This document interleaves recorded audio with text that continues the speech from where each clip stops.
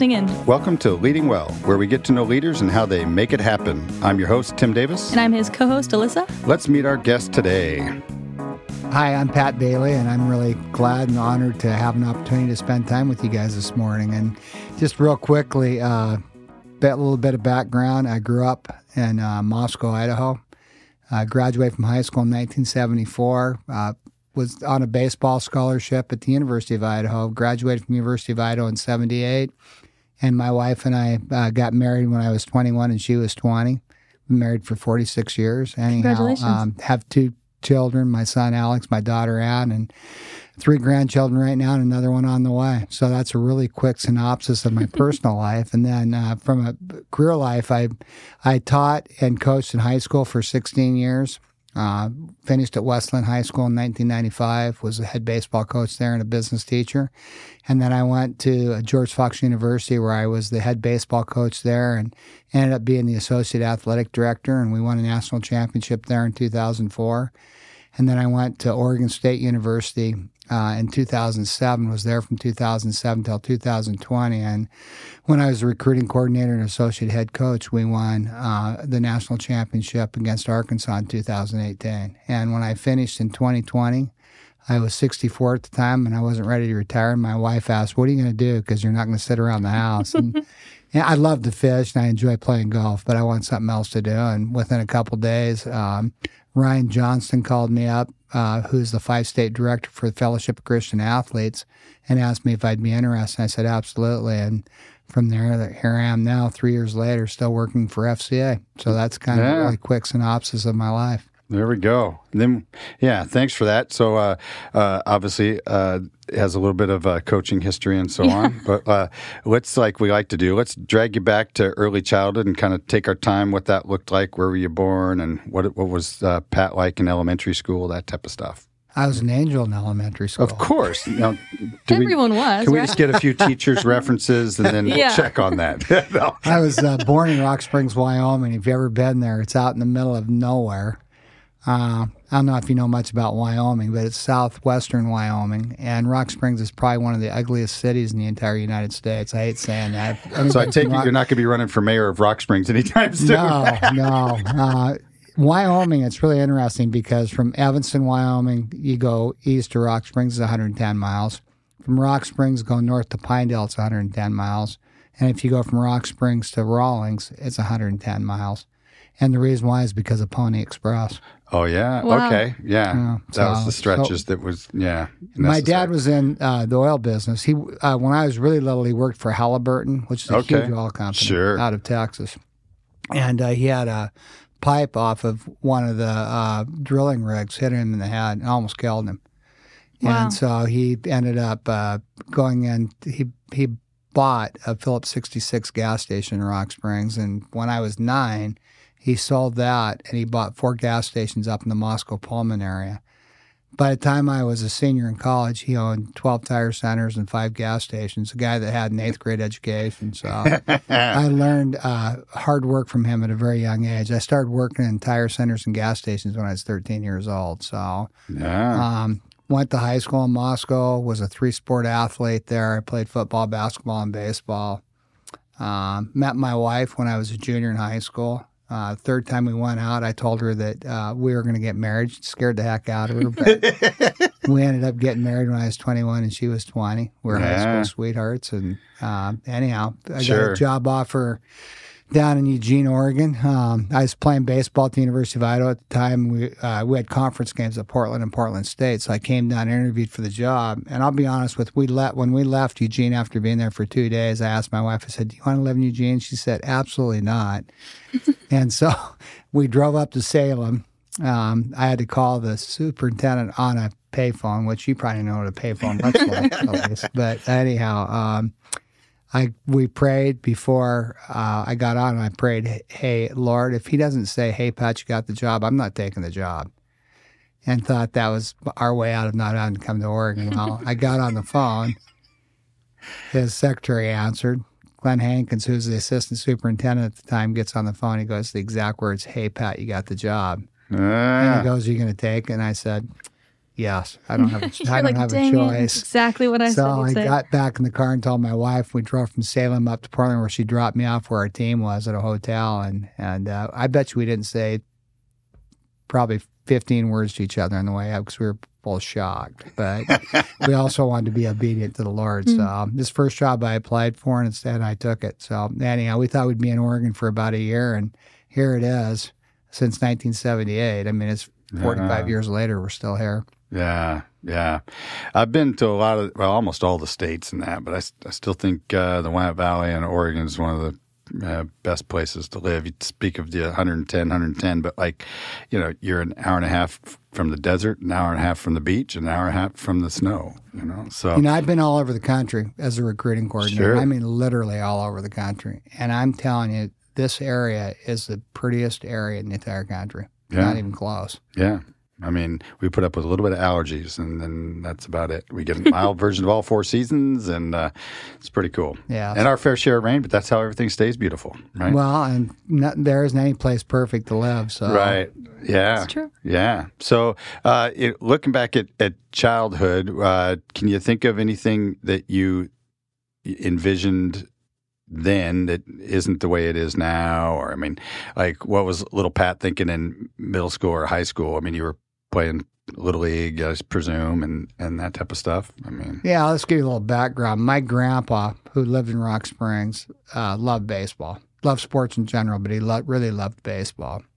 And he played baseball all the way up till when he was like 30 plus years old. He played on semi-pro teams and things like that. So my love for baseball came from my grandpa. And he loved to fish too, and I love fishing. And so I actually, from the time I was 10 till I was 16, I went and lived with my grandparents every summer in Wyoming, played baseball and fished a lot with my grandfather in rivers and lakes there. So anyhow, that's where my love for baseball came. And then as far as growing up, I mean, my childhood was around just having fun. I mean, I loved when I got in high school, I loved hunting. I loved bird hunting. It was a lot of fun. I shot one deer and I felt so bad afterwards. I never shot another deer. But anyhow, just loved outdoors, loved sports. I did not accept the Lord till I was a senior in high school. okay. And I had a guy named Terry Stokesbury who was part of Young Life that just befriended me and engaged me relationally and started doing just life with me. And in the fall of my senior year, I accepted the Lord. And my wife, I will say this, we both grew up in non-Christian homes. She went to a Young Life camp up in Malibu in Canada this summer. That first year we started going out, and she accepted the Lord up there. So that's kind of the backdrop of how I got to know. Better start Terry checking that stuff out. Yes, absolutely. Yeah. Best decision I ever made in my life. That and marrying my wife. Yeah. How about most challenging time maybe in coaching or education? Yeah, I'd say probably the most challenging time for me coaching was when I went to Westland High School in 1984. When I got up there, they'd won a state championship in 78 and 82. When I got there, I thought, okay, this is going to be a great program, a lot of talent, yada, yada. And when I got there my first year, we did well my first year. We had a pitcher that ended up going to Santa Clara, a guy named Larry Donahue, that was really good. And we got the playoffs that year. But when that group left, the following year we went, I think we were 0-10 to start with, went 6-19. And I thought, oh my goodness, I've got to figure out what to do. So I got more involved with our Little League program. And I I talked them into the coaches who coached our Little League. They had to come to 4 out of 6 sessions that I ran every year in January and February. We only had about 200 boys that were playing Little League at the time. When I left Westland, we had over 1,000. I was involved that way. And then we started running camps so that our young people would learn how we taught everything. And we went 6-19. We went 2 years in a row, 12-14. 1988 until 2020. 1988 was the last year that I was a part of a team that didn't have a winning record. Wow. So, and obviously we got, I'm telling you right now, coaches can talk about how great a coach they are, but I got news for you. You got to have talent. Yeah. I don't Exactly. care where you're at. When we won at George Fox in '04, which is a non-scholarship program, I had 5 guys on that team that ended up playing professional baseball. And won national championship. Won national championship in '18. We had 4 guys on that team that were first-round draft picks. So, it's amazing when you have a lot of talent on teams how much better you are as a coach. Right. Yeah. Well, I was thinking when you talk about high school compared to college, you can't just recruit harder, right? So I like the model you set that, well, I obviously have to get a better talent pool coming forward. So Little League is probably your best investment and so on. So it may take a little longer as opposed to just getting in the car, getting on a plane and recruiting the crap out of something, to get better players. You can turn something around maybe faster, at the college level. But Another thing is with the high school thing, what happened was we just ended up reloading every year because all the kids that were coming through by the time, because I left Westland in '95, my last 5-6 years there, all the kids that were coming up already knew our system before they even got to high school. So it just really helped getting the coaches involved and having them teach the same things that we were teaching. Yeah. Do your kids have the same interest in sports that you did? That's a great question. My son and my daughter both played sports. My son played football, basketball, and baseball like I did to start with. And then he dropped basketball his junior year and just played football and baseball. And then my daughter played volleyball, basketball, and softball. A couple sports there? Yeah. And then she, by the time she was going into her senior year, she was just playing softball. She decided just to play softball. And right before it started, she had a boyfriend, and she came into us and said, I hope you're not disappointed in me, but I really don't want to play softball my senior year. I just want to hang. And she was a really good student, and she was involved in a lot of things in school. And she left the room. My wife and I both went, yes. Because if you've ever been to softball tournaments, they go all day long. Yeah, it's a 3-day-a-week commitment, and you're usually not in the same city. So you're traveling, and it's a beast. I mean, she was on select softball teams, and it was crazy. Some of the tournaments we went to, how many games they played in a day, and anyhow. Yeah. Very cool. Yeah. Slightly similar to us, our son was a really academically gifted kid, and they wanted him to take like 4 or 5 AP classes, his junior and senior year, and we just said 2. Like, you have to enjoy high school a little bit, and then 1 was a real snoozer to him, so we allowed him to have 3, so to speak. But and then for us, both our kids played some sports early on, but by late middle school, music had won out. And so, again, as parents, you're just wanting to add the kindling to their interest and what they're best at and enjoy most, they'll eventually gravitate to. And so, And we didn't push sports on our kids. No. In fact, we had a rule. You can only play 1 sport at a time. Because you have young people that are playing 3 sports and the parents are running all over the place. And my wife just said, and she was right, she put the foot down. You are not doing more than 1 sport at a time. So if you're playing football, you're playing football. You're not going to play baseball on the weekends. Right. So well, and now with club sports and stuff, it's an entire beast that takes the whole family 5 days a week. And so I don't know how much time they're spending at home or having dinner together. And this as good as anybody that there's only a small percentage of kids that are even going to play at college level. It's like 5%. Yeah. So, which, speaking of percentages, I was thinking about this when you were sharing your story about being high school sweethearts with your wife. When I was in high school, the percentage was 1% of high school sweethearts last. And so I was going to say congratulations on being in the 1% of people who make it last. That's awesome. I'm a golden retriever. I always tell people I'm JV in my wife's varsity. So I was very fortunate to have the wife I had, especially with coaching college sports and the amount of time I was away from home and just everything, how supportive she was of what I was doing. We knew it was we saw it as our mission field to have an impact on young people's lives. So yeah. What was the biggest surprise as you were going into education and coaching? Maybe what at the competitive high school or college level was a surprise or different than you might have expected it to be?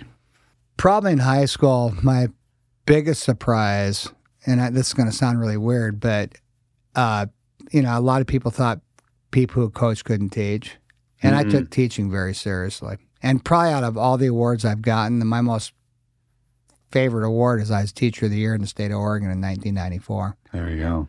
And so teaching was really important to me. And I thought, if you're going to be a great coach, you've got to be a great teacher first. I've never met a person that's a great coach that's not a great teacher. So Yeah. I think probably for me in high school, I took teaching very seriously. I wanted to do a great job. And honestly, it's a witness for the Lord to do a great job teaching. So that was something that was really important to me.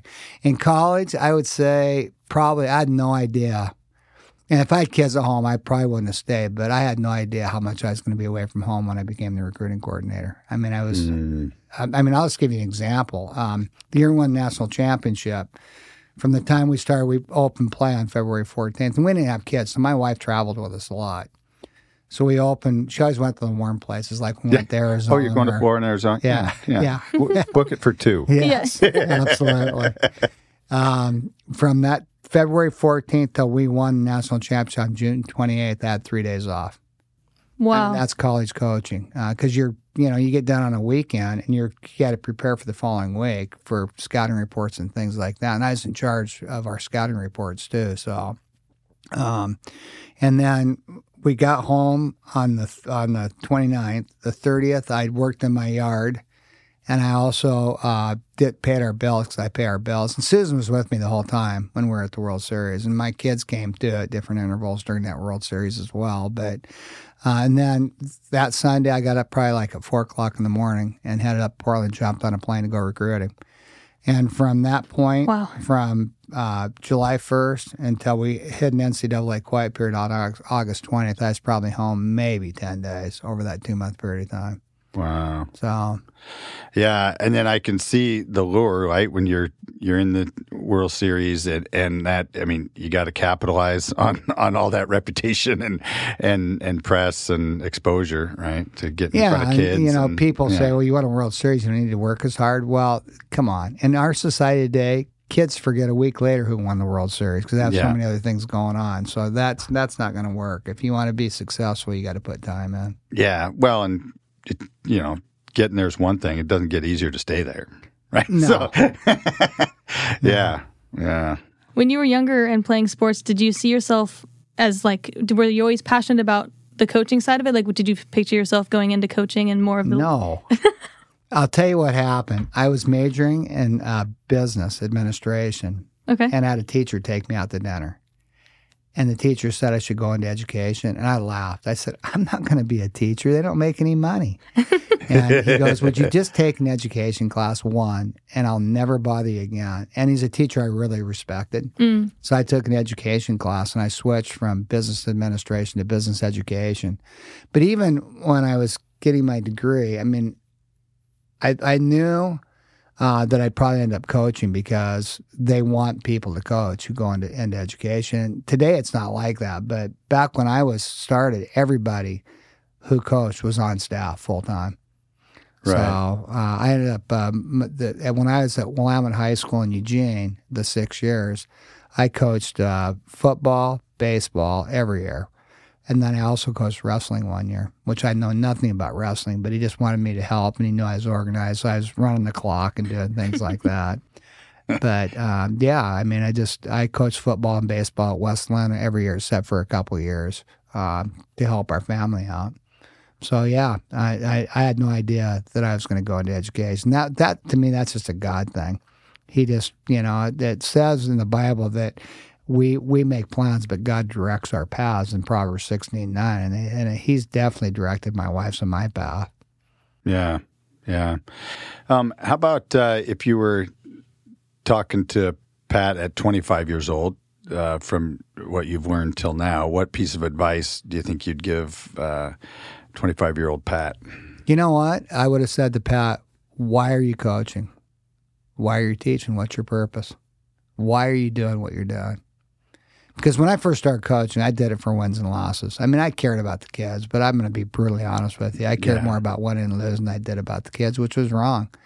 And it took me probably until I was about 32 or 33 to realize, hey, this is an opportunity for you to be a witness and to be a great example for young men and help them to grow up to be the men that God intended for them to be. And let's be honest, we have a major issue in our country, a man issue, not a woman issue, a man issue. If men were men, we wouldn't have near the problems we have in our society today. So that's probably what I would have said to 25-year-old Pat. Yeah. That's good. That's good. So you've been with FCA now for almost 4 years, right? Yeah, it'll be 3 years in December. 3 years. So what's something that you've been able to apply from all your years of working in education and working in coaching? How does that apply to what you're doing at the FCA? Well, I'm the multi-area director for the Willamette Valley, so I'm in charge of from Salem down to Eugene out to the coast. And I would say for me, it was a natural job for me to get into because I have a passion for sports and I love the Lord. So I got to combine my two passions into what I'm doing. Now, I'm not actually coaching. I could coach if I wanted to, but I coached for 42 years and I could go into all the injuries I've had and surgeries I've had. I'm done coaching. I'll run camps and things like that, but I'm not going to coach anymore. So I'm in charge of hiring people. And we had 4 people when I came on, and we now have 12 people, including myself, working in Willamette Valley. We still need a lot more workers for FCA.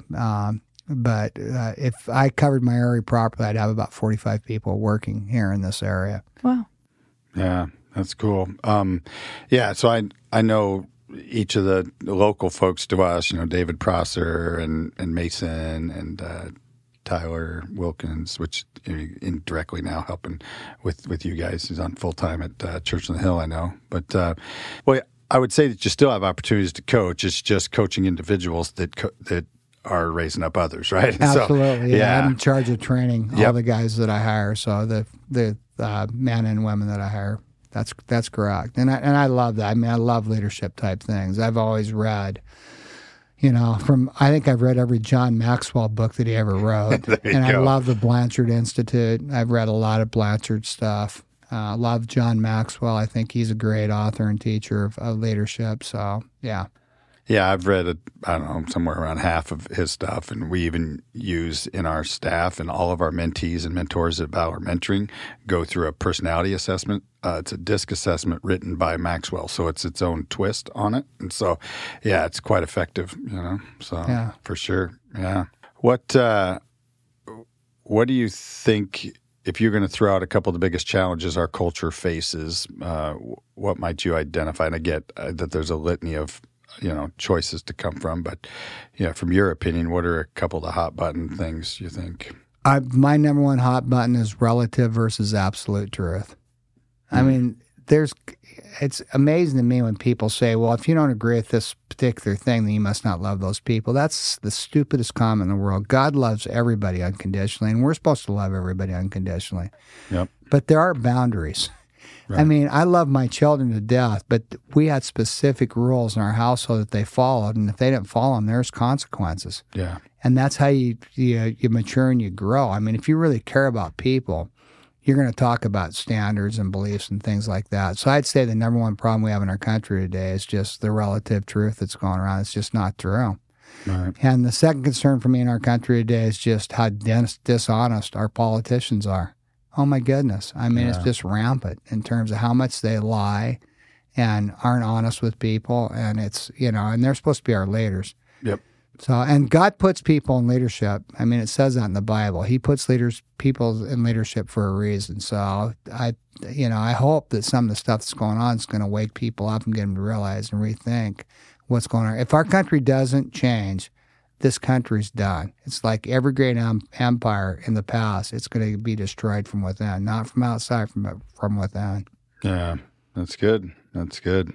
I was trying to think if there's anything else that you wanted to make sure that you shared while you were here as we're getting close to wrapping up, and if there's any, words of wisdom that you wanted to share with our audience before we closed out. Yeah, if I had anything to say to young people, I'd say get a mentor. I mean, I talked to our guys. I've talked to Mason and David about that. When I was 24 years old, I had a man that became my mentor, And he was just an amazing guy. And he's the guy that got me to start reading my Bible on a daily basis. He got me to start memorizing Scripture. We did a thing called NOV Press 27 series where you read your Bible and you journalized what you learned, but you also memorized one Scripture verse a week. And I was with him for probably about 3 years before we went up to Westland, and I took the job at Westland High School. But he had a huge impact on my life. So, and I'm mentoring 2 young people right now, and I just think it's important that older people mentoring younger people. And I know that's something you guys are really involved with. I mean, I don't think if an older person who wants to be in a leadership position, he needs to mentor younger people to help him out. Yeah. Yep. That's good words, and obviously something we believe in here at Valor Mentoring as well. So yeah, if you're one of our listeners, you could reach out to us at valormentoring.com. And if you're a parent and you have a young person you think needs a mentor, or you're in need of mentorship, reach out to us. And if we have a way to connect. If you're really interested in athletics, we connect to the local people through FCA and so on. But for sure. Yeah, Pat, thank you so much for joining us, and thank you, listeners, for listening in. If they want to learn more about FCA, they can find that at fca.org, or specifically if you're in the Willamette Valley, wvfca.org is where you can find out more information about what they've done, and you can Google Pat and figure out all the dates and stuff that you want to figure out about all the stuff he's done as well. Thank you for listening, and thank you for joining us, Pat. You can listen to our podcast and a radio show air every Saturday at 11 a.m. on KSLM, or you can find us on Apple Podcasts, Spotify, or wherever you listen to your podcasts. Thank you for listening to Leading Well by Valor Mentoring.